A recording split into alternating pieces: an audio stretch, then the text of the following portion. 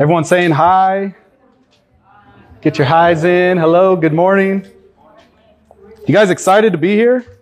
I know I'm super excited. I say excited a lot, so just getting it out there now like 5 times in the first beginning so that you know this guy's always excited. It's not just that I'm big. It's not that I'm an ogre. I'm excited. I have a joy. I like to share who Jesus is, and I really do get worked up, and some of it is fear and trembling, nervous before I speak, but it's also because I truly am honored to share Jesus with the church and with the lost. Wherever I am, I'm excited to tell people about who he is, because how good he is and how good he's been patient with me and enduring with me and compassionate. And why wouldn't I want to talk about him? Because he's a loving God. So thank you guys so much for allowing me to be here. He got the slide up. Good job. You're on the ball, man. Some of you may know me. I recognize some faces. I already said hi to some people. It goes back almost 10 years. Yeah, I see another face now. There's some of you I've served with evangelizing, and we've gone to the Super Bowl. We've gone to the Tostitos Bowl and preached. We went to Mexico. It's been almost 10 years since I was telling him this morning, since I've known the ELW Church and Shine Bright Church. Pastor Danny and Sonny have always been a blessing to me and my wife. And so that's another joy on why I'm here, because I love this church. Even if some of you don't know who I am, I know who you guys are, I promise. And I'm praying for your church, and I know a lot about you guys. Lately, I've been going and helping out at Shine Bright here and there. So I know a lot about you guys. A little about me. My name's Kyle Peart. For any of you older and have the question, because I get asked all the time, I am not related to Neil Peart. Okay.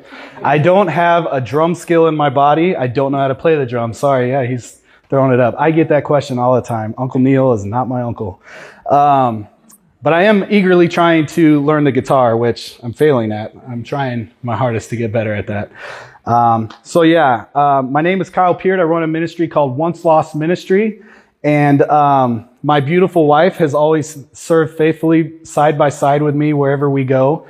If you see the table in the back, that's part of our resources and stuff that we pass out under no obligation. It's completely free, and I'll tell you a little more about that stuff a little later. But my wife, in May, praise God, we will be married 15 years, which is amazing. So, yeah. And if anyone's going to tell you, she'll know those 15 years, that's a praise God right there. That's a praise God for sure. Also beside her, and some of them have left, we have 5 beautiful girls. Yes, I said 5, and yes, I said girls. So I would appreciate your prayers for me as well, because I deeply need it, and understanding how to articulate life to 5 girls. So that's a little about me. We also have 2 goats. We have 2 dogs, and what are we at, like 8 chickens right now? We had roosters, had to get rid of them. No one liked the crowing. I loved it. I thought it was awesome, but had to get rid of the roosters. So we're a farm. We're a crazy house. You ever seen that Crazy Farm movie? That's us. So now you know a little bit about me, and now we kind of are acquaintances. Now we're maybe even friends. And just for the sake of comfort, everyone scream out their name on the count of 3. 1, 2, 3. I see. I got all your names. Quiz me afterwards, all right? So now we're friends, all right? So the reason why I introduce myself and want you to know a little bit about me, and now I know your names, is because we're going to get into some tough stuff. But if any of you are in here and believe in the life, death, and resurrection of Jesus Christ, not only are you my friend now, but you are my family. Okay, you are my brothers and sisters. And I want to know you, and I'm grateful to meet you right now. No matter where I go, when I find out there's another believer, that's a joy. That's a comfort. And I appreciate that. Amen. And so we should be excited to meet one another. And so now you know me, I know you, here we are. But as family, you all know, families are broken. Families have difficult things in their lives. Families talk about uncomfortable things. Like me, unfortunately, I had a broken home growing up. I don't think I stick out amongst anything in this culture today because unfortunately it's all too common that most homes are broken. Most homes are damaged. Most homes are missing things, people, structure, right? And so I come from a broken home. But by God's grace, I am where I am today, learning and understanding by His Word how to get through those things, through those hard, difficult conversations, right? My mom was going to be here today and I was going to introduce her, but she wasn't able to make it. But my mom and I have been through a lot. And we can talk about a lot of things that we went through and sometimes are really hard to hear because as a son, I perceived things differently than as a mother, she perceived them. And so it was really hard sometimes to talk about stuff. But the greatest thing about my relationship with my mom is that she also is part of the family of God.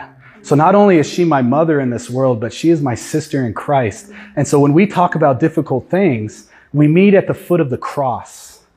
And we're able to get through those things because we both trust, looking back at those things that we regret, the hardships, the difficulties, the bad decisions, we can understand how to get through that because we're both sitting at the foot of the cross. It's the same thing with my wife, and it's the same thing when I talk to my sister. And any of you can affiliate with that when you're talking about things. What an awesome honor it is when you bring Christ to the table with your family member, that it's easier to get through that. Amen.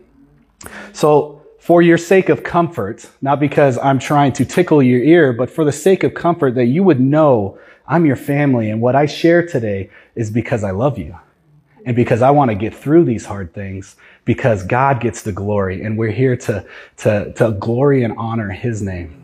Amen.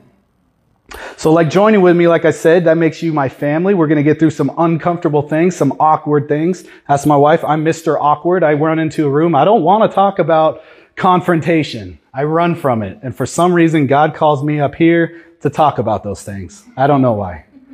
Blame Pastor Danny. All right. But because we're family, that means we have one thing in common. We have the same Father. And that Father talks. He speaks to us. How does He speak to us? Well, He gives us His Word. All right. So I'm going to flip through a bunch of things. He's going to put it up on the screen if you didn't bring your sword today, your Bible. But in Hebrews chapter 1, starting in verse 1, the Lord tells us, long ago, at many times and in many ways, God spoke to our fathers by the prophets. But in these last days, He spoke to us by His Son, whom He appointed the heir of all things, through whom also He created the world. So everyone in here with a Bible, if you got your Bible, you're going to get called out if you didn't bring it. If you got your phone, if you use an app, hold that up. Everyone put it up and recognize that this is the holy Word of God. And God spoke to us and speaks to us still continually through it. Okay? He gives it to us so that we can know Him. And in times past, long ago, He gave us special revelation through holy men of God that were inspired by His Holy Spirit and spoke to us and declared the truth. That was times past. But today, in these days, today, in this climate, in this culture, in everything, and everyone's trying to tell you that I have a special revelation for you. Guess what? In these last days, I get to say, no, you don't. Because who speaks to us today? His Son. He speaks to us by His Son, which is written and declared and already stated what the truth is. So we hold fast to that. Not only when we see the prophet speaking in times past, we see how patient God is. When He's talking to people, He's given these revelations. Anyone read Isaiah in here? I would hope so. Or maybe it's been a long time. I'm going through it in my quiet time right now. I'm like, man, God, You are way more patient with people than I am. Because in that circumstance, I'd have brought out the guns, I would have brought out the cannons and just went to war. And He's pleading with them. When He says His patience is long enduring, you're like, wow, that word makes way more sense when you're seeing how long He waited till He judged the nation. So God's patience endures forever. And that's what we see when He's talking by His prophets. And now He's patient as we learn by his word through his Son, whom he appointed heir of all things. Go ahead and look back at that in Hebrews. Look towards the end of the verse. In these last days, he has spoken to us by his Son, whom he appointed heir of all things. That Son, that God-man, taught us all things pertaining to life and godliness. That's in 1 Peter. I'm going to go ahead or it's 2 Peter. I'm going to get to that a little later. But he mentions all things. In Hebrews, all throughout Scripture, you look in Peter, you see that God's revelation by his Son has given us all things. And sometimes we question, we go, well, what does all mean? Well, all means all. Well, does it really mean all? He gives us all things pertaining to life and godliness. You're like, wow. A to Z, all of them in Alpha and Omega, beginning and the end. He gives us everything. And you're like, but God, I don't need to go to you for this because maybe it's too small or maybe it's too big and you don't know how to handle your conversations with God. All things. And he's heir over all things. So trust in that when we read his word, when we submit to it and we understand it, when we come to understand it, we can trust that he's giving us all things pertaining to it. Catching the emphasis there in those two verses, he is truly teaching us all things. So that brings us to why we are here today. You're like, well, you're preaching a sermon, and the title at the beginning said Progressive Christianity. When are we going to get into the uncomfortable stuff? All right. Well, the reason why I'm building this foundation is for you to understand that God's word is our foundation. And I got nothing to say to you if only coming up here and telling you my opinions are trying to articulate my thoughts. Ask my wife. My thoughts are rabbit trails. I have to stay on track, and you don't want to follow me. Follow me as I follow Christ. Amen. All right, so that's why we're here today. See, over a decade ago, I was a younger believer. All right? And when I was trying to seek the Lord on how to serve him and honor him, I fell in love with evangelism. I absolutely loved it, but it was not by nature. Some people in here are like, I'll never do evangelism. That was me. I never wanted to do evangelism because I call them BC days, all right? Before Christ. In my BC days, I hated people. I didn't want to be in a room like this talking to people. I certainly didn't want to hear what you had to say. I thought I knew better than you, and I would do everything my own way. And that's the way that I lived. And I wouldn't look you in the eyes. You'd be like, man, this guy's a jerk. Yes, I was. I was an absolute jerk. I was a criminal, and I was very judgmental. I wouldn't walk into a room and want to conversate with you, and you'd be like, man, that guy's cold. That was me. But by God's grace, when he revealed to me that there are souls made in the image of the Creator, image bearers, and these souls have a longing to know intimately who their Creator is, how could I not want to introduce them? How could I not want to share who he is? And so God changed my heart, and that's why I fell in love with evangelism. My wife's like, why are you wanting to do this? You don't like talking to people. God must be telling me, yeah, well, he says it. He says go. So I'm like, I gotta go. Why wouldn't I want to? So that's where we are. I fell in love with evangelism, and I knew that I had to serve the Lord and share my joy of who he is with them.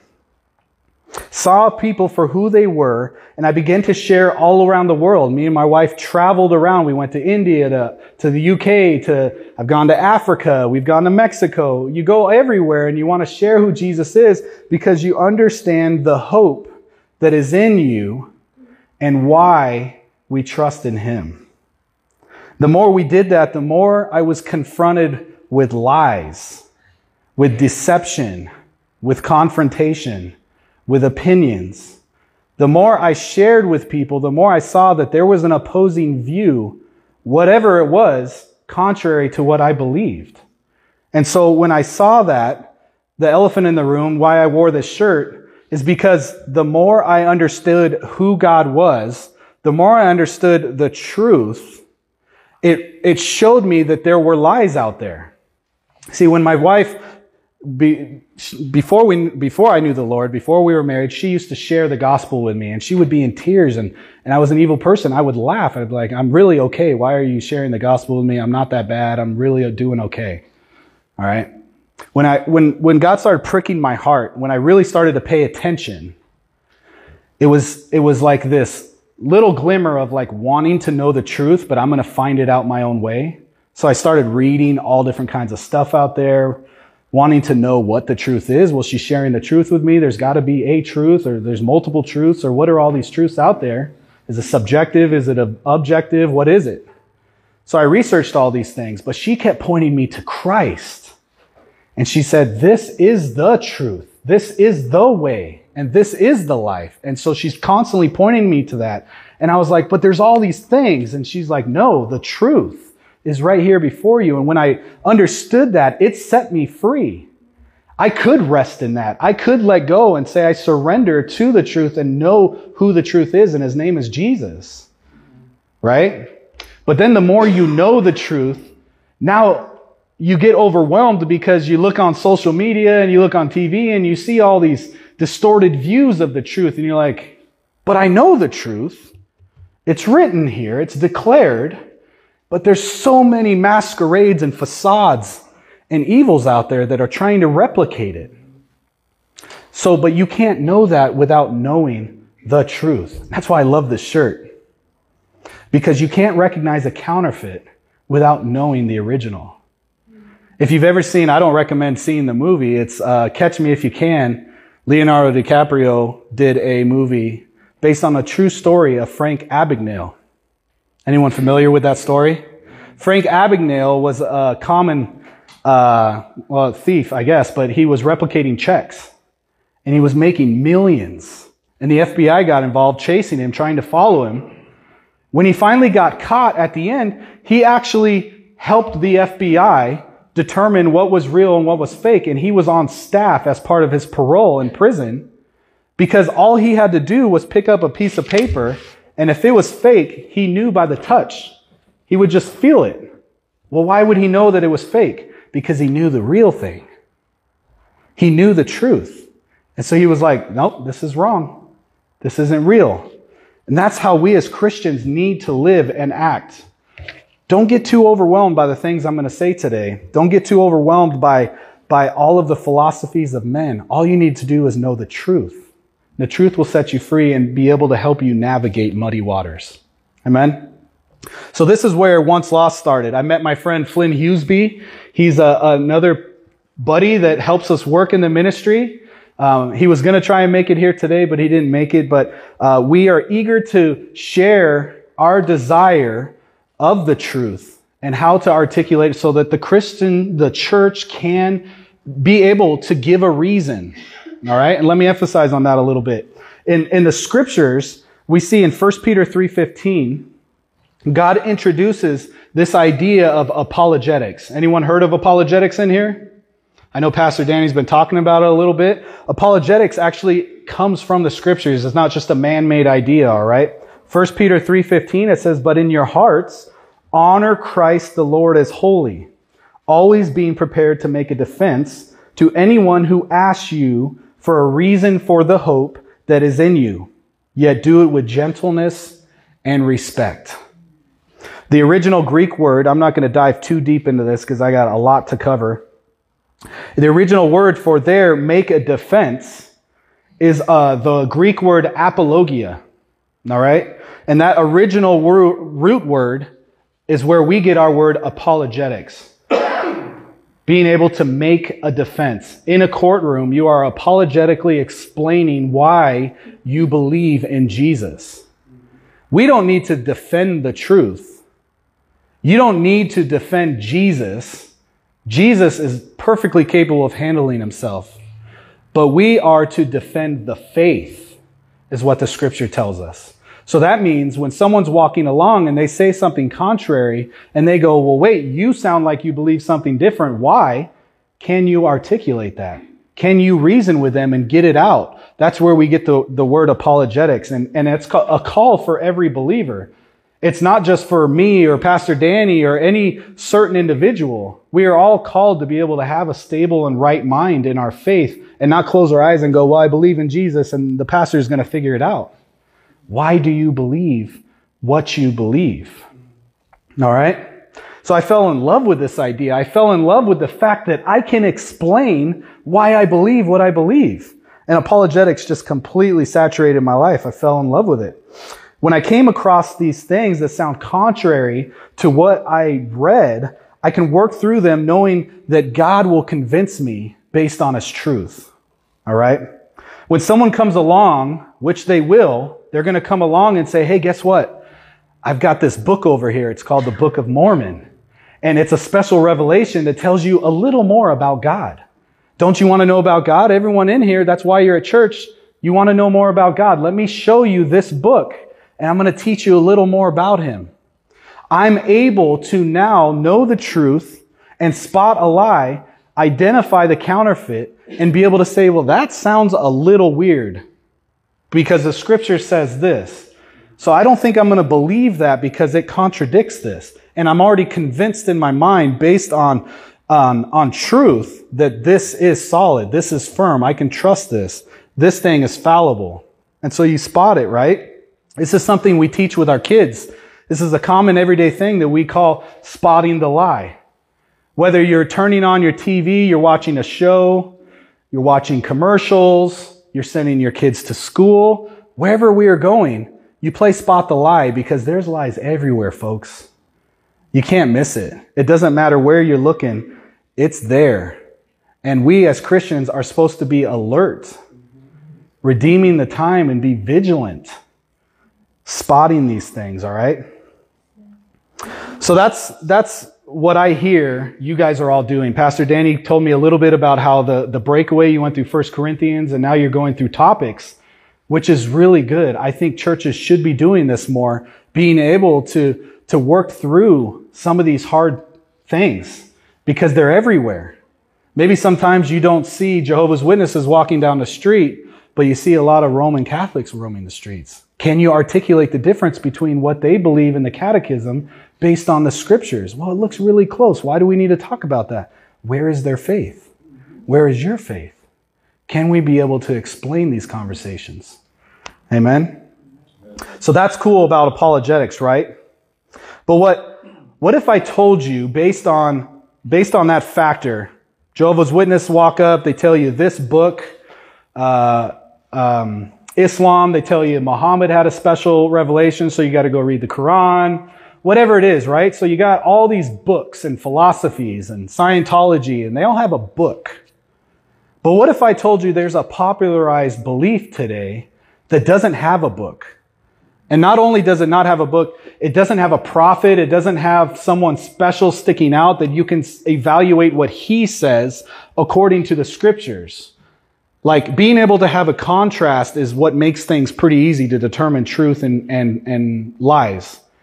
But there's a popularized belief today that's poked itself out a little bit. About 10 years ago, it was called the emergent church. Anyone familiar with that term? The emergent church was trying to bring everything together. It got really popular with Rick Warren when he was highlighting at the top of his career. But essentially, it's people coming together saying, it's okay what you believe, and we can sit in the same room, and I'm not going to offend you, and you're not going to offend me. And it got popular, but then it kind of died off and hid away. But now it's poking its head back out, and it's extremely popularized everywhere in the social world. And it's called progressive Christianity, all right, or the progressive movement. And what's difficult about this, what's the hardest part about addressing this philosophy is that it doesn't have a theology. It doesn't have a book that I can go to. And it doesn't have like this standard. And it actually is anti-standard.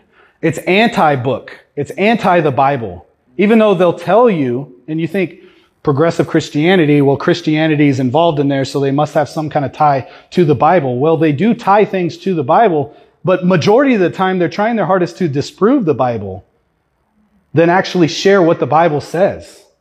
And they're saying, well, this isn't what it really says. Let me explain this a little bit more. Simply put, progressive Christianity is the idea that Christianity is actively evolving into something new, just as our culture. So that means the Bible, which we hold fast to as the Word of God. Everyone in here raises their hand and we say, we hold fast to this. They say, what was written 2,000 years ago, that time when it was written, it's not really applicable to what we live as people today. It doesn't really match our culture. So I can get some good things out of it, but it doesn't really fit here. All right? They say that we as people are changing. I use the word evolving.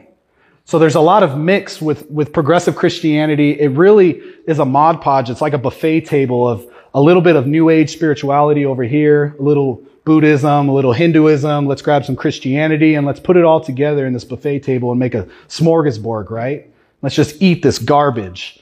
So they're constantly just feeding lots of different ideas, but no standard of truth.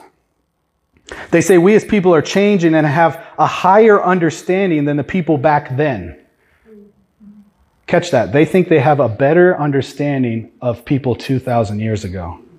So the things that this says doesn't really mean what it says, but we have the capability to understand it better than the people that wrote it. Okay? The whole philosophy of progressive Christianity is that we are all God's children. And ultimately, this book is man's opinion about God, not the other way around. God telling us about man and who man is, right? So these people wrote about God. They say this. These people wrote about God from what they could understand at the time. But we have a higher way of thinking. We are more intellectual.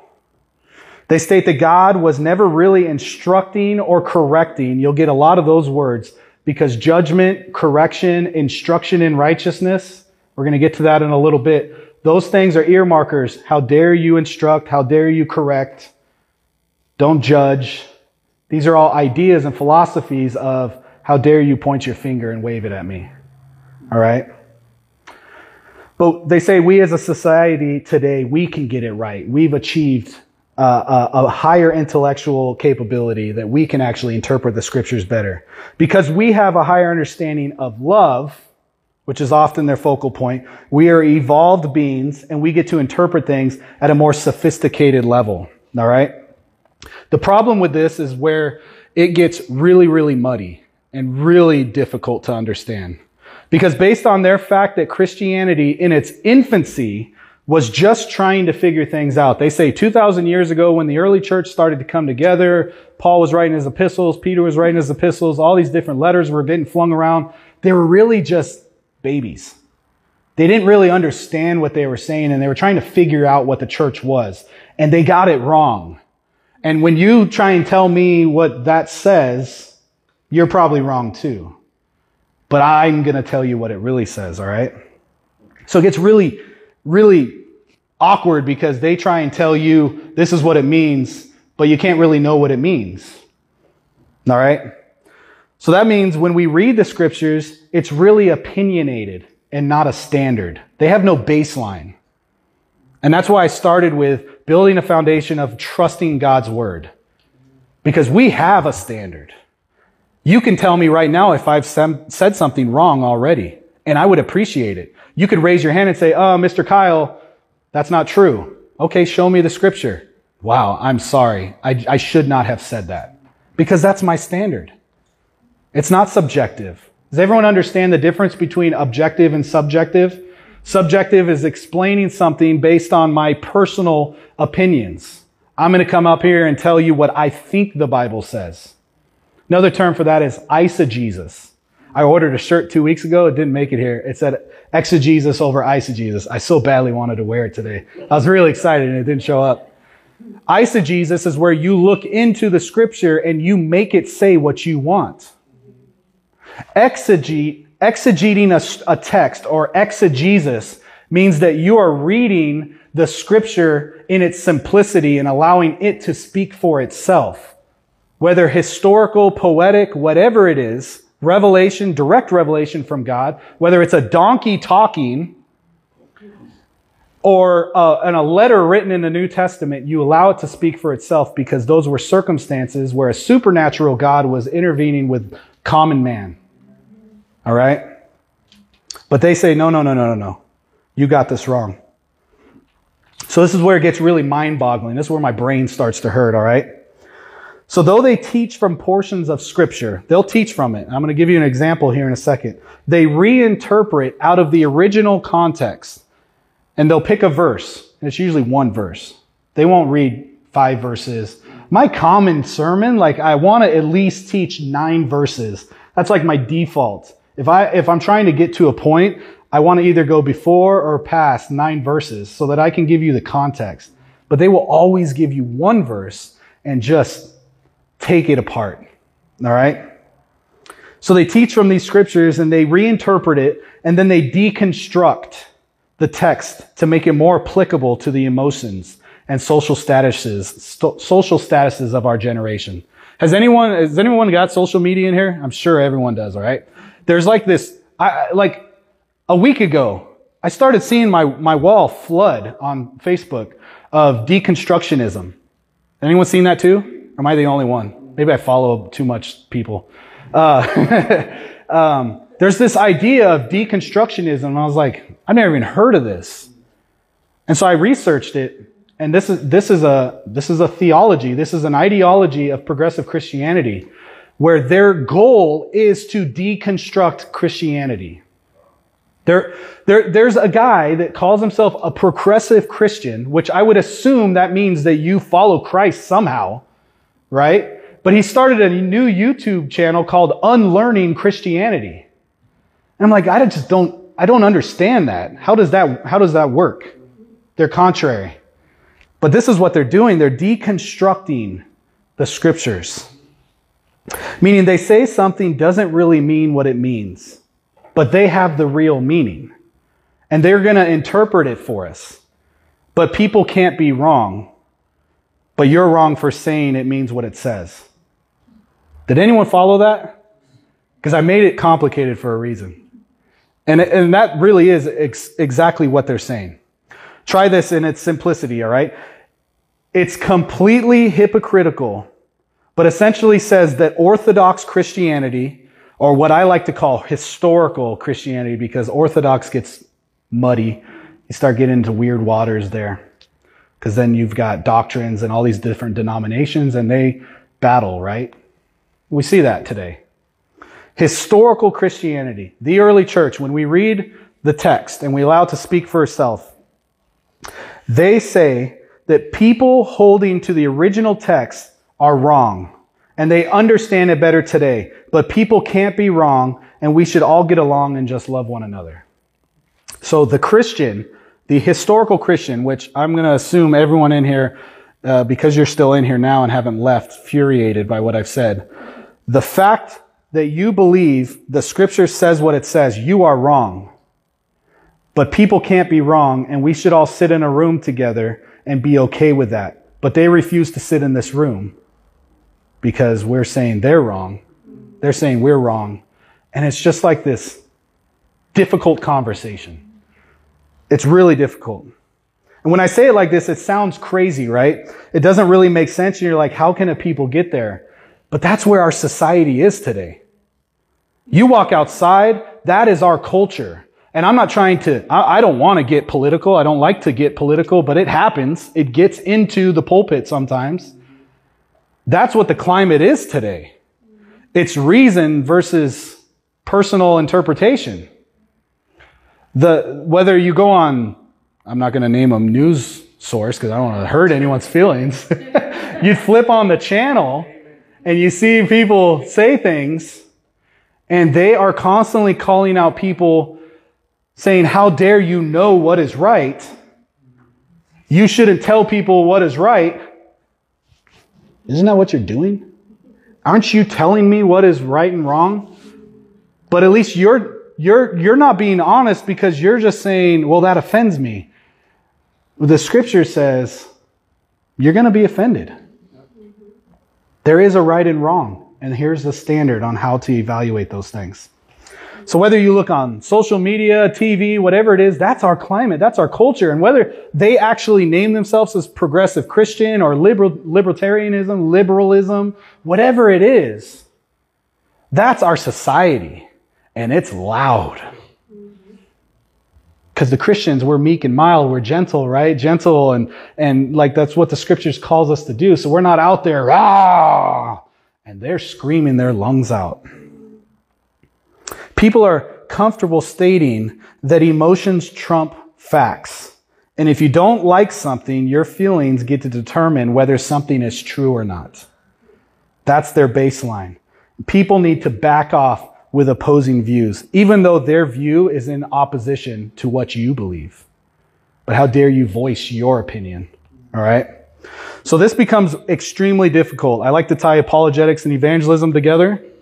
Evangelistically, this is one of the hardest things for me to talk about.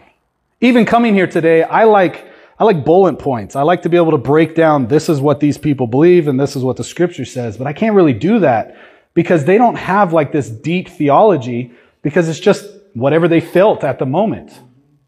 All right? But they have two agendas, two strategies. If you're a note taker, go ahead and write this down. Their first step is they want to state a specific verse means something else. All right? And it doesn't really say what it means, but I'm going to explain it to you that matches your more socially acceptable view. I'm going to reinterpret that. A good example is universal salvation. I can't find that anywhere in Scripture, but they will find texts and they will manipulate it and they will form it to make it sound like we are all God's children. We are all accepted into the kingdom of God. There's no condemnation, no hell, no judgment, no correction, and we're all following many ways to God. Anyone heard that? Does that sound familiar? Yeah? That's their first step, is to teach you their view. The second step is, and this is the hardest, is they're going to demonize absolutely anyone that opposes what they say. I come across several people that disagree with me all the time. Whether at my job, I work on cell towers, or get construction workers in a room, guess what? We butt heads. Everyone has an opinion. I hear opposing views all the time, but being able to conversate is my love. I love to get through those things. But they go, nope, you disagree with me? No way. And not only no way, but how dare you? And not only how dare you, I'm calling the cops. I'm sending you to jail. I'm suing you. I'm pressing charges. How dare you be alive? I'm putting you on trial. Give this person the death penalty. That's the attitude you see today. That's the climate. How dare you oppose my view? So it gets really difficult because they're trying to take away speech, even though their speech offends me. Like, anyone want to talk about hatred? They're the most hatred people in the world, the most hateful. And this is where we see it. We see it on TV, social media platforms. But there's no voice of reason, which makes it extremely difficult. And that's what leads us to the next point, all right? With progressive Christianity, it more often than not shows itself politically. It shows itself more socially because that's what they're trying to fit into, is the political correctness, making things more culturally appropriate, all right?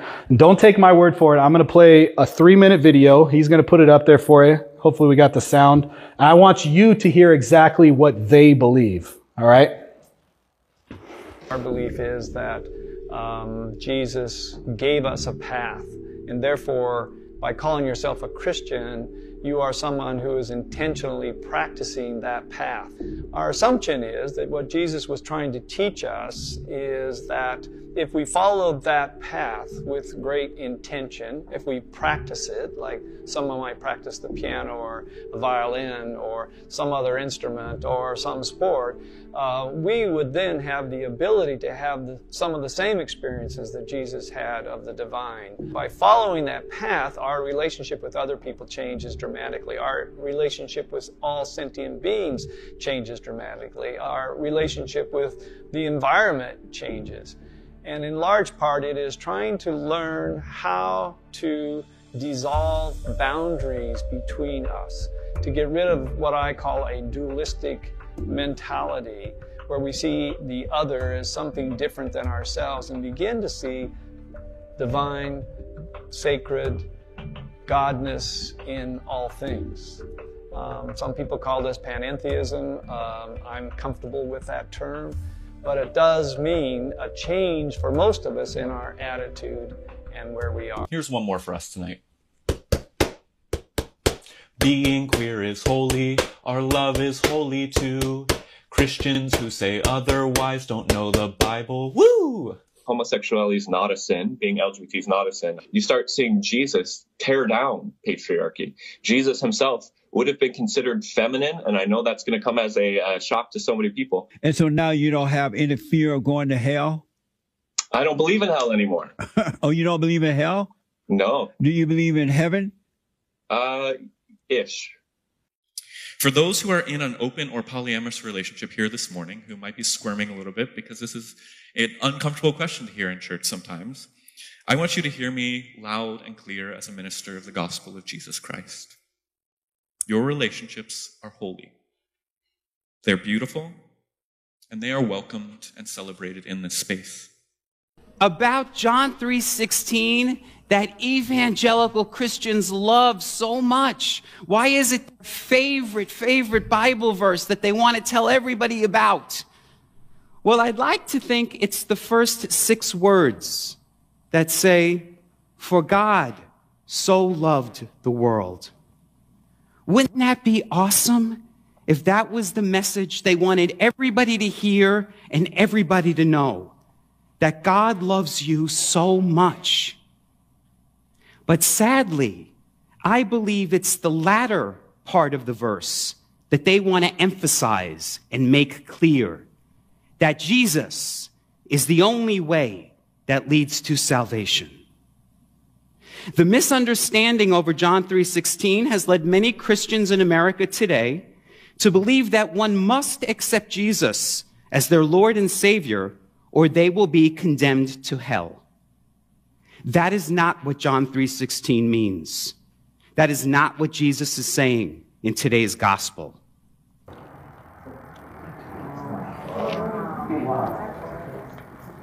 Pretty insane, huh? I just feel led, the thing about these conversations is I want to go down all of these statements. I really want to. It's just the fight in me. I want to answer all these questions, and maybe we'll open up chance for that. But, folks, John 3:16, everyone knows it by heart, right?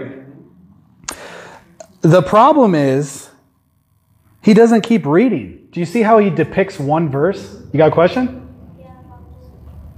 Do you want to save it and ask for later? All right, cool. Just because my mind goes, and I'll lose track for sure.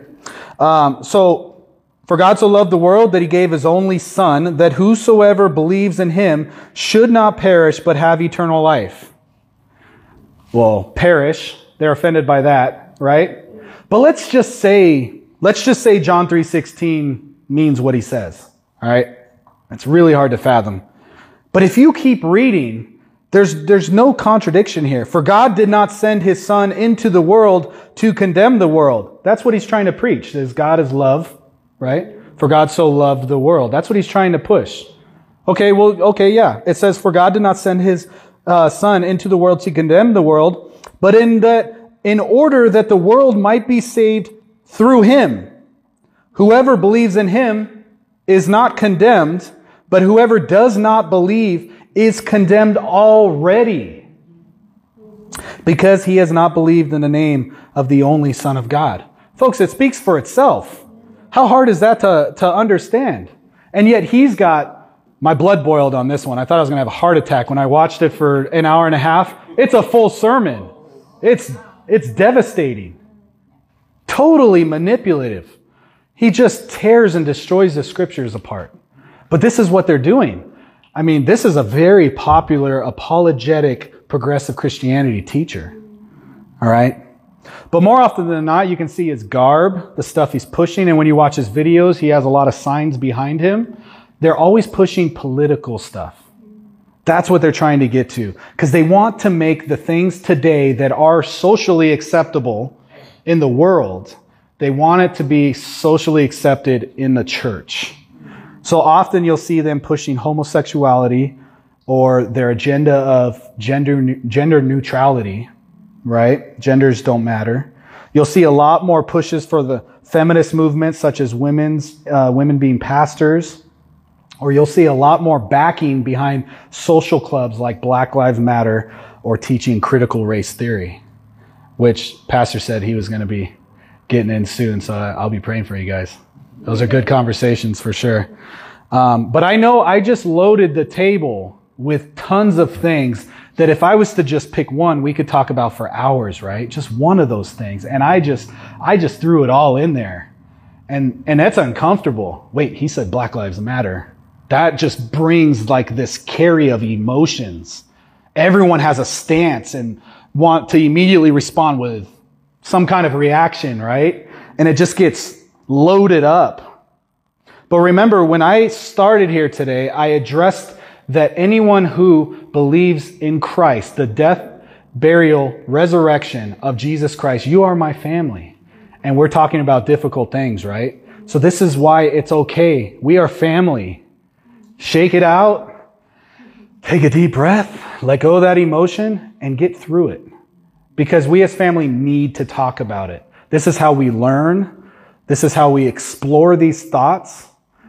Ask my wife 2 o'clock in the morning if I'm up that late. We're talking about some weird stuff where I'm trying to navigate waters that are hard. They're difficult. And we work through them. And you have to. You have to get through it to be able to explain these things. Not because the church needs to be political, but because what we read earlier, right? Let me pull back to the beginning. 2 Peter 1:3. It says, His divine power has granted to us all things that pertain to life and godliness through the knowledge of Him who called us to His own glory and excellence. You can go to the next one. 2 Peter 1:3. So He, Jesus, which if you start in 2 Peter, if you see in verse 2, this is talking about Him, Jesus. He is the He. His divine power, Jesus' divine power has granted to us all things that pertain to life and godliness. How? How did He grant that to us? Through the knowledge of Him. How do I gain knowledge of Him? Through His Word. Does Jesus speak to you today? No, His canon is closed. Genesis to Revelation. I don't need any more. He gave me the beginning and He gave me the end. Why would I need something new? He gave me point A to point Z. It's there. So I go directly to the source and I find out the truth and I rest in that. How can I gain wisdom and knowledge and all these things? I go to Him. So we learn to deal with these things that are uncomfortable in our culture today, and we reason through them as long as we first understand as a conversation that this is our standard. This is our baseline. And so when you get offended, well, it's what it says. When I was preaching for a year at a church here in Tucson, I was helping out a church over there, and I thought since they were a newer church, we'd just go through 1 Timothy. Boy, was I a fool for that one. I was like, let's keep it simple. The 1 Timothy tells the church how to operate. This is what the church should look like. So I'll just, hey, you're a new church. Let's help understand what it means to look like the church. Well, if any of you know 1 Timothy, there's some stuff in there that says women should not speak in the church. And man, did I fuel that fire. I didn't see those conversations coming. But guess what? I worked myself up to it, like stressed out because I thought the conversation was going to be all these emotional charges, which some of them were. But when I preached the sermon afterwards, because I let the text speak for itself and I did not infiltrate it and give it manipulative ways to try and make myself be right, I just let it speak for itself. There were a lot of people that came afterwards and said, well, it is what it says. Yeah, you're right. It is what it says. So we have to rest in that. Extremely difficult things, we rest in it. Let me get to that here in a little bit. What about those that aren't convinced in here? Maybe there's some people in here that are not 100% agreeing with me. Maybe they're shifting in their seats. They're uncomfortable. I don't know who you are. I'm trying to find you and spot you out. I'm just playing.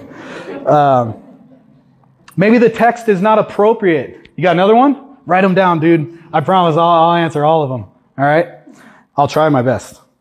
Maybe the text is not applicable to us. So some people in here are saying there's some valid points.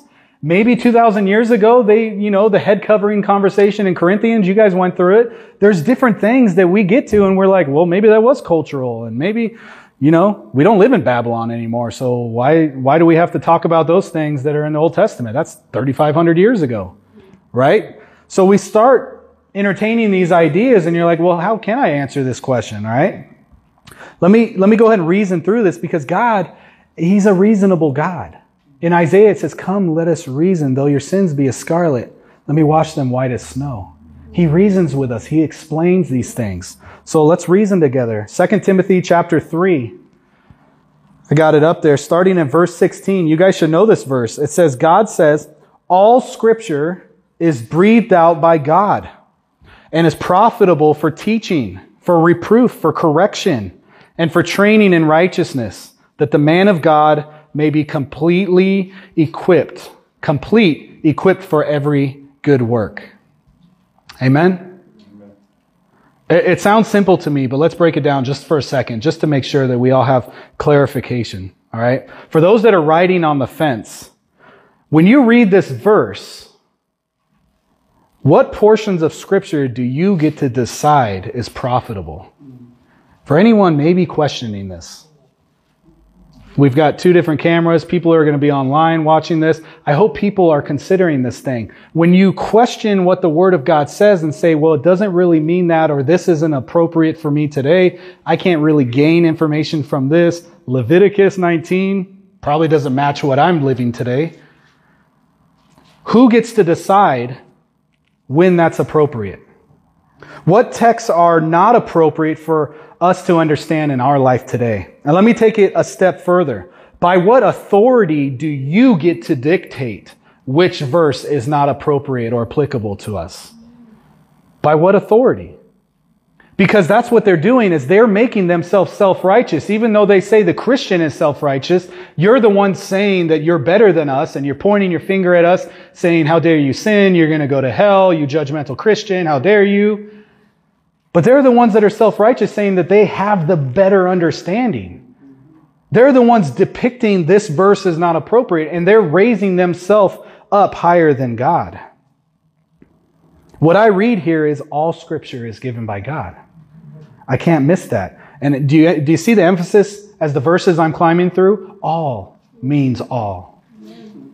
God is over all. And it's meant for teaching us, for growing us, for correcting us when we do decide to make wrong decisions. It points us and navigates us. It's the GPS saying, U-turn, go back. You're going the wrong direction. This is the right way, right? But what for? When we read this, is it for us in the church? We walk in the building, we close the door, and now we get to act like Christians? This is when the Scripture is profitable, when we're in this room? Is it when we're at home, when we're teaching our children, and we just need to keep it in there and hide it under a bushel? Wait, oh no. Hide it up on a mountain. Let your light shine. The Scripture says that it's thoroughly furnished, training in righteousness, reproof, correction, profitable for all of these things. Why? So that the man of God, man, generalized, don't be offended, feminists. Man of God, that means people, mankind, everyone in here. This is for you, okay? That you may be complete, equipped for some of the work that you do on Sunday. For when you fill up at the gas station and someone asks for money. No, for every good work. All things pertaining to life and godliness. God is consistent throughout Scripture. I love translating Scripture with Scripture. I can just bounce back and forth and say, look, this is what Scripture says. God says all. And I don't find it any coincidence. In our church, we've been going through 1st and 2nd Peter. And man, it's been awesome. I absolutely love it. Pastor Jim Roden over there has been doing a fantastic job just navigating through some of the tough stuff. When I first came to the Lord, after I was growing, I fell in love with Peter. I really affiliate with him because I call it the foot and mouth disease. Peter, when he was talking to Jesus, he would say things and he's just like chasing his words like, I shouldn't have said that, right? He gets rebuked. He gets called Satan. He's up on Mount Transfiguration. He's like, surely we should build a tent here.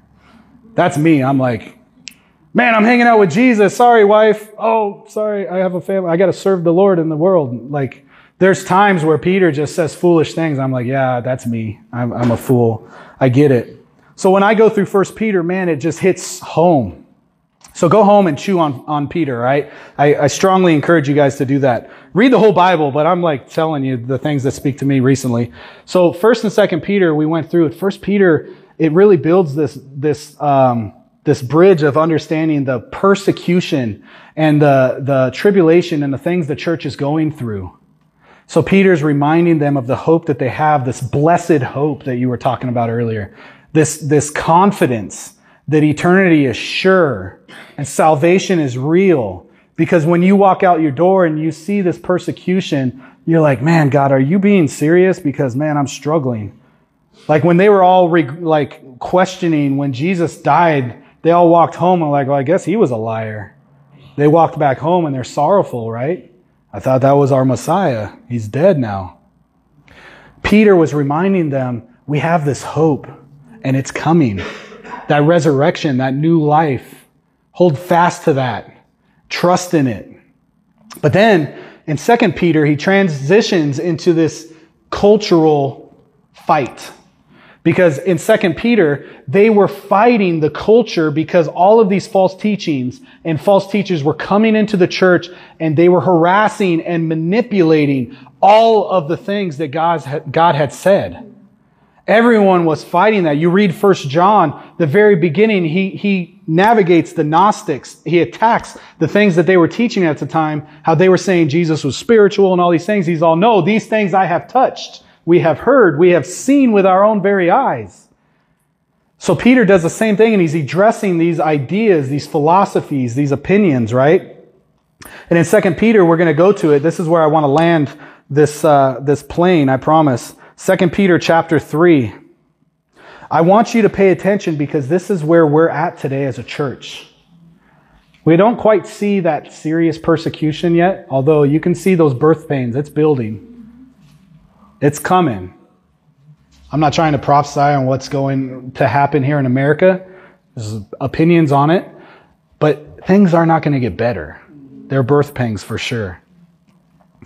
But God speaks to us through Peter in the second epistle exactly to what's going on today. American Christianity and its ideologies are attacked right here. So we're going to start in 2 Peter chapter 3. We're going to start in verse 14.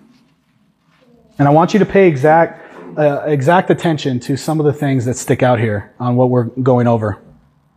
It says, therefore, beloved, since you are waiting for these, what are these things? These are the coming of the day of the Lord. If you go before in verse 14, Peter's reminding them of the day of redemption. Bless you. This day that's drawing near, the coming second return of Christ. It's going to come, and I want you to keep that in your reminder. Remember these things. You are waiting for these. Be vigilant and be found by him without spot or blemish and at peace.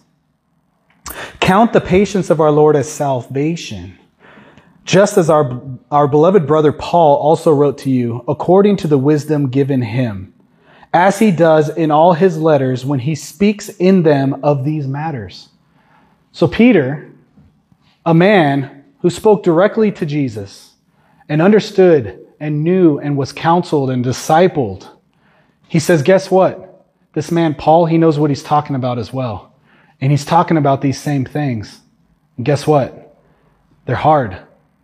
Because if you read in the scriptures, you'll see that Peter, he got corrected by Paul in front of everyone so that people would fear. Why was it necessary? How dare he be rude and offend Peter, the apostle, who spoke to Jesus? He corrected him because he was preaching lies. He was falling astray. And Paul was more concerned about the love for the church and the love for Peter's soul than offending him. And now Peter says, I acknowledge this man that he is preaching the truth. I understand it. I feel it. He's talking to me. And he's awaiting the same things as us, and he's preaching these same things. It says, these same things of wisdom given him as he does in all his letters when it appears to these in these matters. There are some things in them that are hard to understand, which the ignorant and unstable twist to their own destruction, as they do the other scriptures. Folks, that's what we're talking about right now. I mean, I get it. I understand. Reading the Old Testament, there's a temptation to say, let's just stick to the new. I know there's a lot of churches out there that are really building this philosophy that Old Testament, not really appropriate. Let's just stick to the red letters. Let's stick to the new stuff because that stuff's hard and not really appropriate. But you cannot miss. I mean, I talked about Isaiah earlier. When you're reading God's laws in Leviticus, Deuteronomy, Exodus, when you're reading these things, the severity of how God took sin, when you get to the New Testament, you understand why he sent his son to die on the cross. It's really easy to understand how he got from here to here because these people were vicious. When you read Jonah, how dare people condemn this idea that the Old Testament God is judgmental, mean, angry, wrathful, and the New Testament God is this nice, peaceful, loving hippie. Because when I read Jonah, I see some serious compassion from the Lord.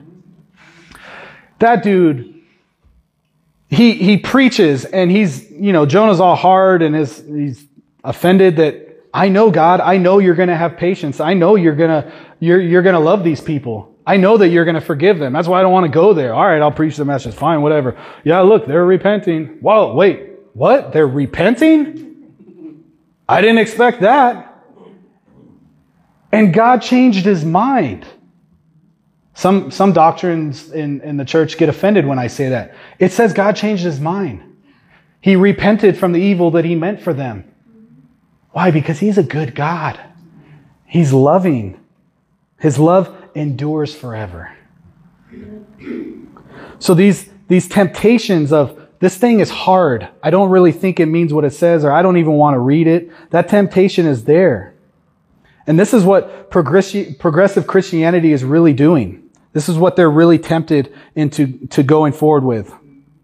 It's unstable, and they're manipulating God, exchanging his glory for the images resembling mortal man, birds, animals, beasts, and every creeping thing like it says in Romans 1. They're grabbing the truth and they're hiding it under the rug, suppressing the truth and unrighteousness, right? And they're saying, that's uncomfortable, that's awkward, that's hard. And let's rebuild the image of God to this loving, peaceful, hippie Jesus. Because that's really what it's about. But let's finish in 17. Look at this is the hope for all of us. This is for those that want to steadfast.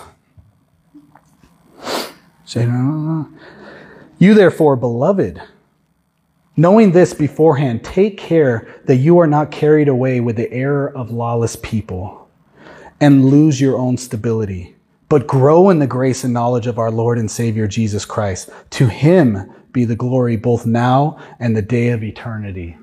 Amen. Grow in the grace and knowledge of our Lord and Savior. Keep your stability. How do you keep stability? You stand on a rock. You stand on a firm foundation. You stand on concrete. There's a reason why Jesus said, don't build your house on the sand. Because what? When the waves come, this is talking about waves of doctrine. Christians, you're not going to get hit by a wave. We live in Tucson, Arizona. There's no oceans here. I mean, maybe California will flood and maybe we'll have beachfront property. They've talked about it for years. But the scripture is not talking about a physical wave. The waves of doctrine are these things that are going to come in and they're going to knock you and you go, oh, that kind of sounds right. And you start straying. I path microwave dishes for a living in my work, and there's a pencil beam width. And when you're pathing it to another dish on the other side for 30 miles, you turn that pencil just a tiny off. By the time it gets 30 miles, it's way over there. And God is saying, keep stable, Keep your feet rooted and grounded, because when you're looking forward, there's nothing out here. But when you get pushed aside, you're in every fork in the road. Go watch Pilgrim's Progress. That movie is free on Amazon. It's knocked me on my feet. I'm weeping at a cartoon. I'm like, oh, this cartoon is making me cry. That movie it hits it dead on. The Christian gets waved around and tossed around on this boat in the storm. And he's saying, stand firm. Put your feet on the rock. Be stable. Do not give in to this lawlessness. And if you're unsure of what a text says, which happens, don't feel condemned. Don't be afraid to voice that in the church. Don't be afraid to voice that to God and say, I don't understand this scripture. Because it's going to happen. You don't have to know everything. Guess what? You're not God. That's the whole philosophy and understanding of being a Christian. I am not God. I am wrong. I can trust in what He says. And I don't get it right now. And you just cry out to Him, God, I don't understand this verse. I don't get it. This is hard. But look, this is what He reminds us. And we tell ourselves constantly is we don't have a special revelation. We don't have special interpretation of the text. If you go further ahead in chapter 1 and verse 21 of 2 Peter, it says, knowing this, first of all, that no prophecy of the scripture comes from someone's own interpretation. Can anyone understand that verse? Does that make sense? Man, when I read that, I was like a year old into my Christian faith. And I read that and I was like, oh, I don't have to understand everything and try and explain it to the next person? I don't know everything? All of a sudden I'm a Christian. I thought I was supposed to know everything. God, what does it mean? I have no private interpretation of the text. Why? We'll keep reading. For no prophecy was ever produced by the will of man, but by men spoke from God as they were carried along by the Holy Spirit. It's God's word. Let it speak for itself.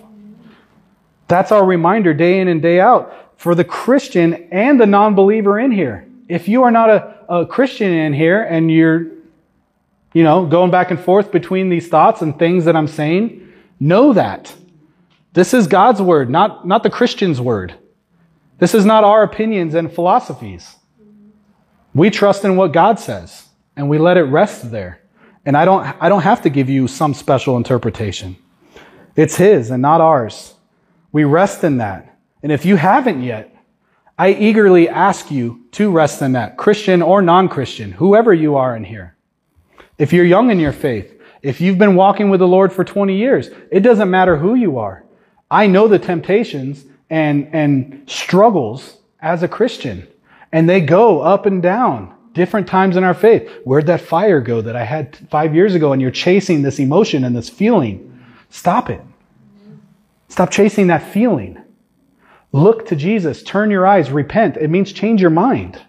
And turn to Him. Non-Christian, turn to Him.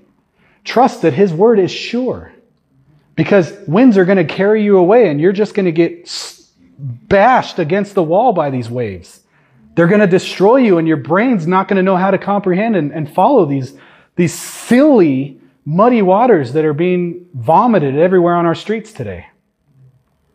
Trust the healthy steak, the meat and potatoes, the truth of God's word. We can rest in that. So I'm going to pray right now. I'm going to ask the Lord to use this.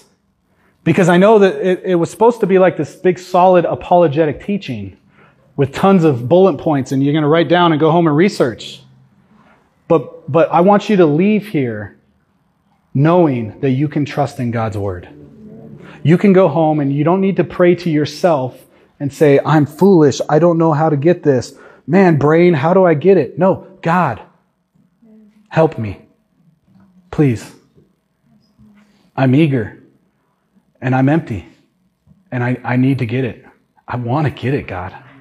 I want to understand. Wherever you are in your life right now, I'm there with you. And I want us to pray and ask God for that. Father, thank you. God, thank you so much for being such a comforting God. God, I am a foolish man. And I know that even saying things out loud, sometimes I sound like a joker, Lord. I am not trying to sell these people any gimmick. I'm not trying to sell them a ministry. I'm not trying to sell them Kyle's opinions. Father, I'm trying to feed them with you. God, I want to trust in you. And I pray that every single person in here would do the same. I know the struggles of thinking I've got it figured out, or because I'm an older Christian, I should have it figured out. But God, we are fallible human beings. And that's the only difference between us and every other belief system out there, is we recognize we are wrong. We aren't right, Lord.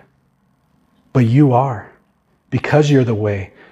Because you're the truth and the life. None of us can come except by you. So anyone struggling with that, Lord, wherever they are, I pray that they would cry out to you right now. And I pray that they would surrender their life, recommit their life, and completely rest in the solid foundation of who you are. God, I'm honored to talk to you. And I ask that you would continually reveal your word to us, Lord. We love you. We praise you in Jesus' name. Amen.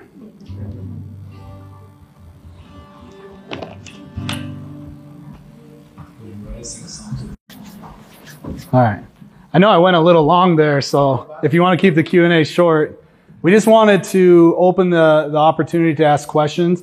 Before we get into that, just so you know, the reason why we have that table back there is because they're completely free, all right? They are gospel tracts that I personally wrote. Don't hand it out until you read it and understand it, because I don't want you passing out something that we aren't on the same side. I don't know, maybe you don't agree with it. Read it, take it home. They're in English and Spanish, but please feel free, because I want the gospel shared. And gospel tracts, some people have opinions pro or against. They create conversations. When we go to our restaurant, how many conversations do we have? Because we ask the person, before we do order our meal, we say, can we pray for you? Is there anything that we can pray for? And we get lots of mixed emotions and opinions. But then it opens the opportunity to say, hey, can I give you this? Can I give you this tract? And we get different reactions. And people communicate and they say, hey, I have some more questions on what this tract says. So please take them. It shares the gospel, and take as many as you want. Seriously, no obligation. I want you to take some. There was one last slide, but essentially the ministry that we run, we have a YouTube channel. Please go on there and research. We have all different stuff on apologetics with Mormonism, Roman Catholicism. We talk a lot about evolution, difference between creation and evolution. I just love information and how God is so reasonable to give us the truth. So if you have any questions, we like to do Q&As, but we're building a studio right now at my home church, The Journey. And so we're trying to put together a lot more media and stuff, but please check it out. Let me know if you have any questions or topics maybe you want us to touch on. We're simple dudes, so we just want to attack these lies. So yeah, let's dive into it. You had the hand raised. Oh, I'm sorry. Did you write it down? Oh, I'm sorry. If you think of it, please do. I know that it's difficult because you're not sure if maybe I do believe these things, maybe I'm uncomfortable saying them out loud. Any questions? Or maybe an opinion that you'd like to state and smack me with. Go ahead. I like how in the video, the very first guy who was talking, you notice he kept on contradicting himself. Yeah. And then trying to make it sound okay. Yeah. Yeah, for sure. And you know what? The reason why I put that clip in there is because sometimes they won't be brutally honest. And I really appreciated his honesty, although it's heretical. Do you notice he called himself pantheistic? That means that God is in all. See, they'll hear when I say all, they say, yeah, the scripture talks about all the time. When we did the apologetics with James Fire at Sonny's church, I touched on New Age spirituality, and that's a major clincher for them. Like, the problem with progressive Christianity is they'll really dive into a lot of New Age stuff. You'll hear Christ consciousness. You'll hear inner Christ, awakening. You'll hear different words, and you'll see a lot more yoga practices. You'll see a lot more transcendental meditation, contemplative prayer. You'll see a lot of these different ideologies crept right into the church because it first starts out with, I have God in me. I was born with God in me, and I just need to find him. I need to awaken myself. And so, yeah, that guy was brutally honest, which doesn't make sense in my mind to call himself a progressive. Like the beginning of the video, he says, I am a progressive Christian. It's progressivechristianity.org. You can go straight on his page, and he's very clear. It says, we as Christians believe pantheistically. You're like, wait, what? Because the Christian God, there's only one. Sorry, there's only one. Yes, ma'am. Are they getting that from this verse that says all things praise the Lord, all things, you know? Yeah. Like you're saying, I know what you're talking about, yeah. animals and everything. They actually, I'm sure they dive into that. They actually get it from Colossians, where it's talking about all things are in Christ. It says no man, no Greek, no Jew. I searched through it real quick, but essentially they say that Christ is all and in all. But the clear context is the Christian. Like it's separating its boundaries. When you read the context of that chapter, it's saying that those that believe in Christ, he is in them. And so there's no partiality between the man or the woman, the Jew or the Gentile, wherever you are. Christ is in you, and you can trust that. Because there were Jews coming along, right? And they were saying we're better than the Gentiles. Even though we're Christians, we accept Jesus as the Messiah. We're still better because we're the original people, right? And so that's a temptation there. Good question.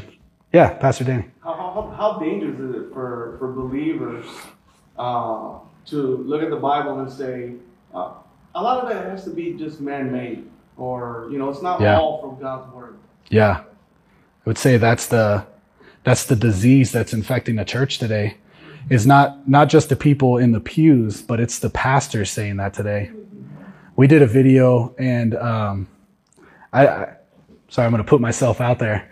We are not organized against Calvary Chapels, but there is a division in Calvary Chapels, which we do a video on, and hopefully you'll hear my heart because I don't have enough time to get through all those waters right now. But Brian Broderson is the head of Calvary Chapel now when Chuck Smith passed away. If any of you are familiar with Calvary Chapels, but he's got a new emphasis that they don't want to talk about prophecy. Chuck Smith talked a lot of doom and gloom and did a lot of prophecy, which is, 1/3 of the Bible is prophetic. 1/3 of it is prophecy. How could you not talk about prophecy?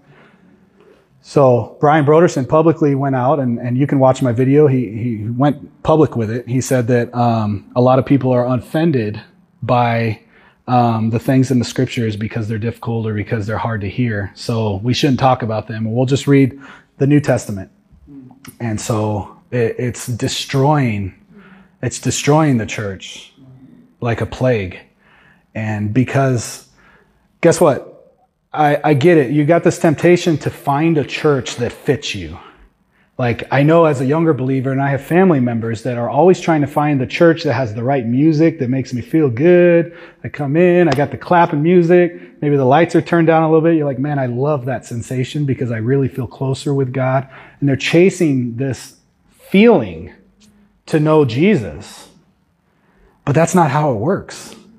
You saw that what it says is we gain by the knowledge of him. It's not your experience that makes your relationship right with him. And I can eat bad spaghetti today and my relationship changes with Jesus. Because I'm like, oh, why did I eat that, God? I don't like you. Why'd you make me eat that? Like, we change every day. Our emotions today, I'm mad, and tomorrow I'm happy. Does that change who God is? Yeah. Hope I answered your question. It's very serious. I was wondering, like in the progression with what they're teaching. How do you see the difference? You obviously see a lot out there as far as like the younger generation coming up, the kids, and Yeah. how do you see the effects that this is really pushing the next generation coming up? Yeah. Yeah, that's a great question, man. How are you dealing with it? I got 5 new girls. I'm learning. I'm navigating those waters. I think children are running our world, and unfortunately, they're letting them too young. I mean, so if we want to talk internally in the church, far too often you see kids leading kids. You see kids teaching kids, and I have an opinion on that. When I see the scriptures, I'm just convinced by that direction. But unfortunately, there's 2 sides here. The church is trusting the pastors to bring people in. So as the church, evangelistically, we're not going out and sharing the gospel. We're saying, hey, come to my church. So at the bigger churches, you see a lot of the congregation go out there and say, hey, come to my church. My church is cool, or my church is fun. And so you end up with the whole world inside the church. And so kids ministries have leaders that aren't even believers because they're not signing doctrinal statements. They're not trusting because they're just trying to fill the void. They're trying to just get leaders in there, right? We've got all these people all of a sudden because we wanted to grow as a church. So all of these philosophies and ideas are completely infiltrated the church because the church didn't equip itself correctly. So I know I went a different direction there, but unfortunately what I see like with children is children are looked at as children. They don't have minds. They can't reason through these things. So let's wait till they get older. So they form opinions by the world. They form opinions by what they're hearing, what they're not being taught, what they are being taught. And then they're running the world today. So, discipleship starts in the home, and we need to make more time. Like, I have to make time to read with my kids, to read with my wife. We just started this book, and I actually highly recommend it. J. Warner Wallace. J. Warner Wallace was a detective. He's a lot like Lee Strobel, if you guys know who that is. Lee Strobel was he did Case for Christ. But J. Warner Wallace just did a book called Cold Case Christianity. Go out and buy that book right now. Amazon, wherever you want to get it. It's not expensive, but they have one for kids to help kids understand detective work through the scriptures on how to know who God is, how he's the truth, and get through those things. And we're reading that right now, and just conversate. Like talking to kids like they're human beings. Like these guys are here. Are you listening? Yeah. Are you thinking? You thinking about lunch? Yeah. I get it. Like I said a lot of things, but now you could go out and sit at lunch because they're hungry and they want their bellies full, right? Say, what did that crazy dude say? He was bald. Like, did you pay attention to what was one word that stuck out? Well, he kept saying all, or he kept saying something. And just get the conversation started. Our kids will talk for hours once you ask them a question. You know? I kind of went far on that, but did I answer your question? I'm a rambler. Uh-oh. Just in case anyone that's listening isn't familiar with the context you were talking about, you mentioned in Timothy it said that a woman should not speak in church. Do you maybe want to clarify that? In Timothy specifically, yes, it says teach. Yep. And then in Corinthians, it says a woman ought to talk in the church. And so there's a lot of controversy on there. So yeah, I misspoke for sure. Thank you, wife. Yeah, and it's talking specifically about the pastoral duty. Like, women are free to talk in here. I mean, my wife just corrected me. Is she going to hell now because she corrected me with the scriptures? God forbid. I think that's a joy. I mean, women are wiser than men most of the time. But it's a structure of the role. I don't know if you guys want me to get into that. I'm sure Pastor Danny's done a good job teaching on that. But it's a responsibility that the head of the house, the man, should really carry because we see the temptation in the garden. And Timothy talks about that. Timothy makes it clear that the woman was seduced. the man just sinned. He outright sinned. And that's why he's held accountable. And that's why by all men, Adam sinned. By all men, we die. Because our sin comes from Adam. Not by the seducing spirit from the woman, but from the outright rebellion of man. So men need to step up and say, this is right, this is wrong. And we're going to run our houses. Amen. Amen. Thanks, wife. Yes, sir. Kevin. Yeah, you mentioned Calvary Chapel, and it's funny that we're going to a conference this week in Calvary Chapel, and the subject is prophecy. Awesome. So it must be the other branch. Yeah. No doubt. No, yeah, there's a lot of confusion. I didn't mean to like stir the pot there.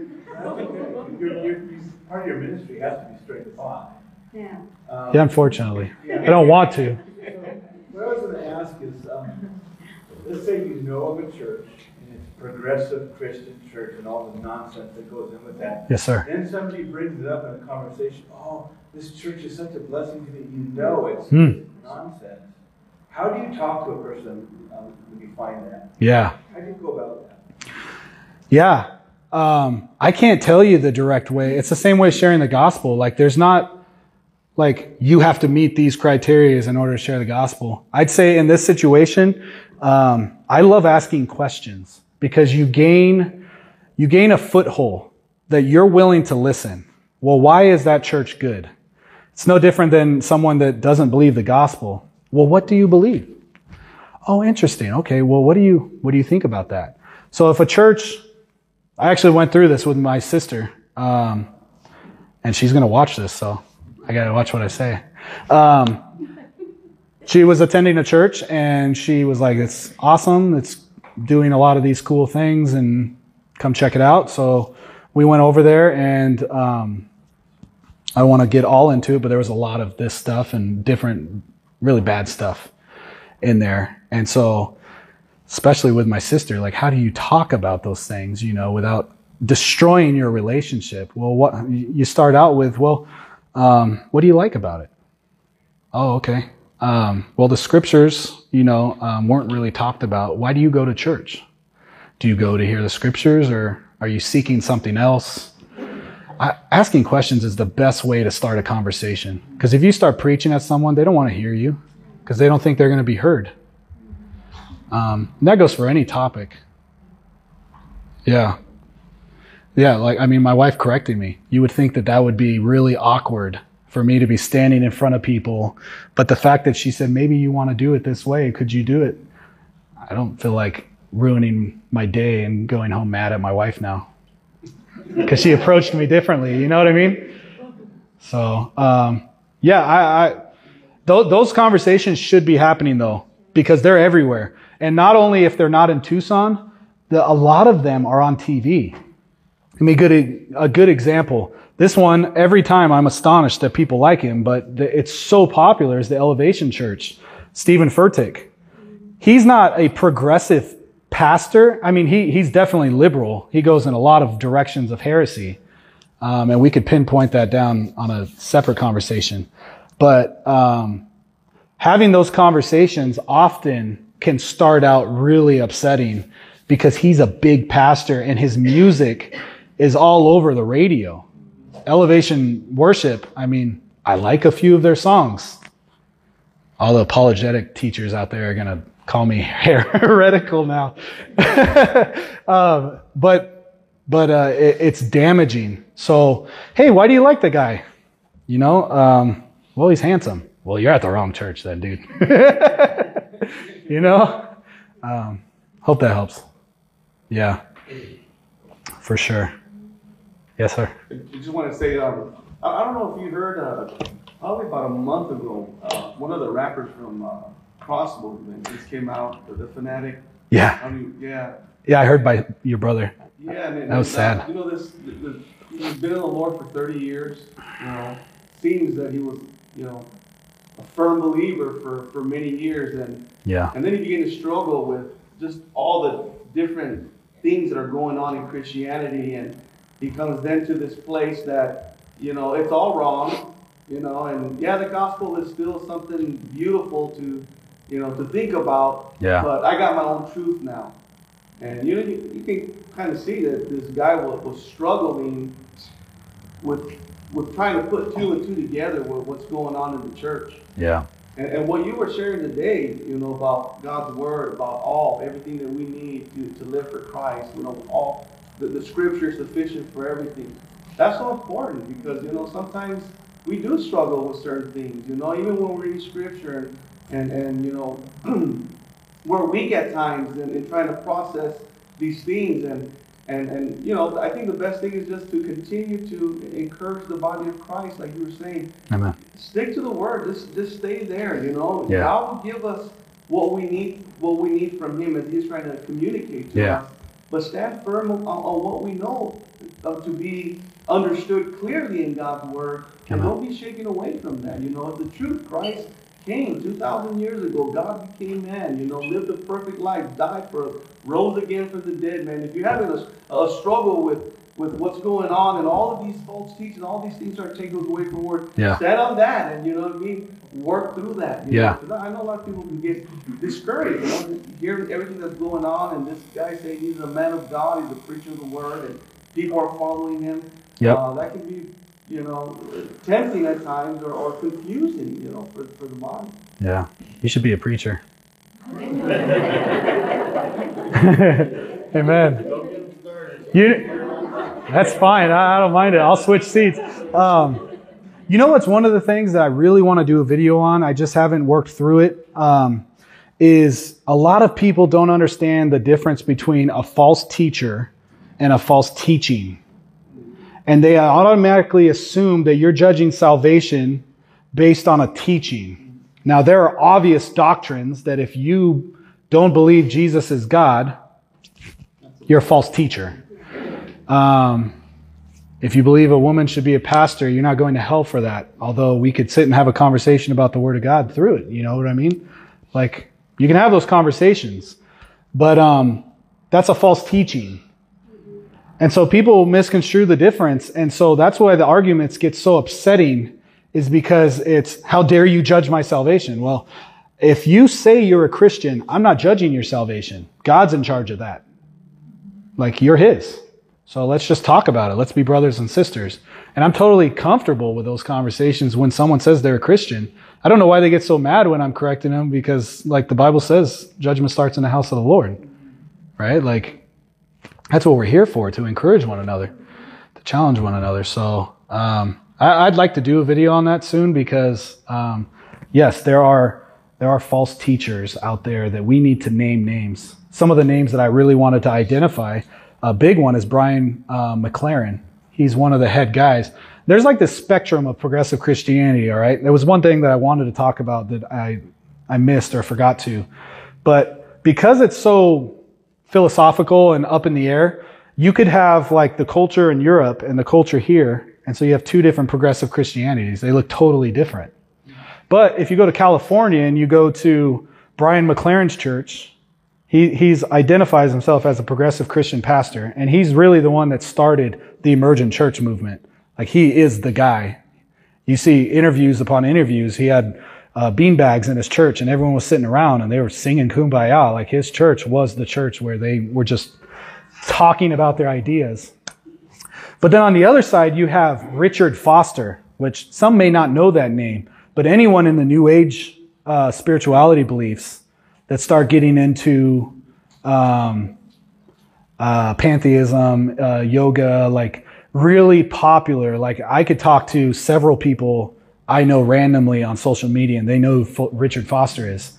But his ideologies of progressive Christianity is all about Christ consciousness. So he's constantly preaching Christ, but the idea that you are Christ, that Christ is in you, and that you need to stir up that. That's what, I don't know if you guys want to get on to that, but I get really excited talking about that stuff, because I had a good friend named Ray Youngin, and I did an interview with him in Ireland. Sweet guy, he's a gentle giant, 7-foot guy. He passed away, but he knew a lot about yoga and Eastern philosophies, and so he taught me a lot about the chakras and the pinpoints and the third eye, and why all those things are popular, because it esteems yourself.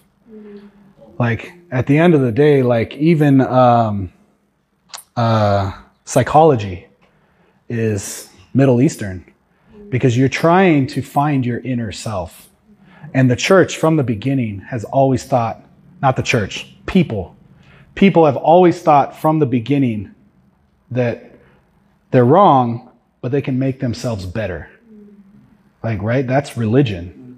And it doesn't matter which direction you go, Mormonism, Jehovah's Witness, evolution, like everyone's trying to make themselves better. And that's why Christianity is so different, because it says, I can't make myself better. I can't build my Tower of Babel and make it to heaven. I can't get there. So, yeah, amen. Did you think of that question? Oh, I'm so sorry. I should have taken it earlier. That it? That's it. Oh, she's got one more. Yeah, for sure. Yep. Yeah, that's the subjectiveness of truth. My own reality. Well, my reality says this, but your reality may say something different, but you can't affect my reality. You build your own world. I mean, that's where we are today. That's what everyone's trying to do. And where governments are going and where schools are going, like, it doesn't matter what it is. They're trying to generalize everything to build a platform that we're all the same. I mean, folks, you have to kind of see, I remember talking to James Fire about this. All of religions are looking for a Messiah. They're just looking to the wrong place. With Islam, they're looking for the 12th Imam. New Age spirituality is looking for the age of Aquarius. Jews are looking for their Jewish Messiah, the conquering Messiah that's going to come and free them from Rome, right? Take them away. It doesn't matter what religion you look to. Everyone's looking for this leader. And so there's this like stir of peace. And that's why prophecy is so important, because understanding these last days, how the climate, it seems like it's getting better. And that's why God says it's going to be like birth pangs. Things are getting worse, but there are going to be seasons where, like in the middle of a storm, you know, where it gets really calm. That's where that peace treaty is going to be signed with this ruler that's going to bring peace to all these religions. And what they're going to say is, I'm the 12th Imam, I'm the age of Aquarius, I'm this leader, I'm this follower, I'm the Messiah. He's going to stand on the temple and say, I am God. And every religion is going to go, it's him. He brings peace. Look at the nations. They're calm. We signed this treaty and all these things. And the church is going to go, what? Like, you're crazy. My Messiah is coming in the air. He's already come and he's suffered. My conquering Messiah ain't signing no peace treaty with these crazies. Yeah. But so, yeah, they're trying to delude themselves with this idea that peace is going to come from their own realities. And so it's really hard to get through, because they're angry, but they're also trying to create peace. And you're like, you're not consistent. Coexist. Yep. Tolerate. Coexist. And that's one of the hardest things when you start talking about that stuff, because it sounds nice. Like, don't you want to get along with people? I do, for sure. Like, it sounds nice, but oil and water don't mix. Light and dark don't mix. Be ye not unequally yoked. What does light have with darkness? So the Christian needs to acknowledge that we are in the world, but not of it. And so when we're talking, building relationship with people, I love family members that are lost. I love friends. I love people at my work. I love so many different people in this world. But I have no friendship in a spiritual sense where I compromise the truth, because my goal is to make sure they know Christ and magnify him and don't die for eternity in hell. I remember one time being told that I need to be okay with the idea that some of my family members are going to hell. And I said, I'll never be okay with that. I'll never be okay. Yeah. All right. Amen. Thank you, brother. Thank you.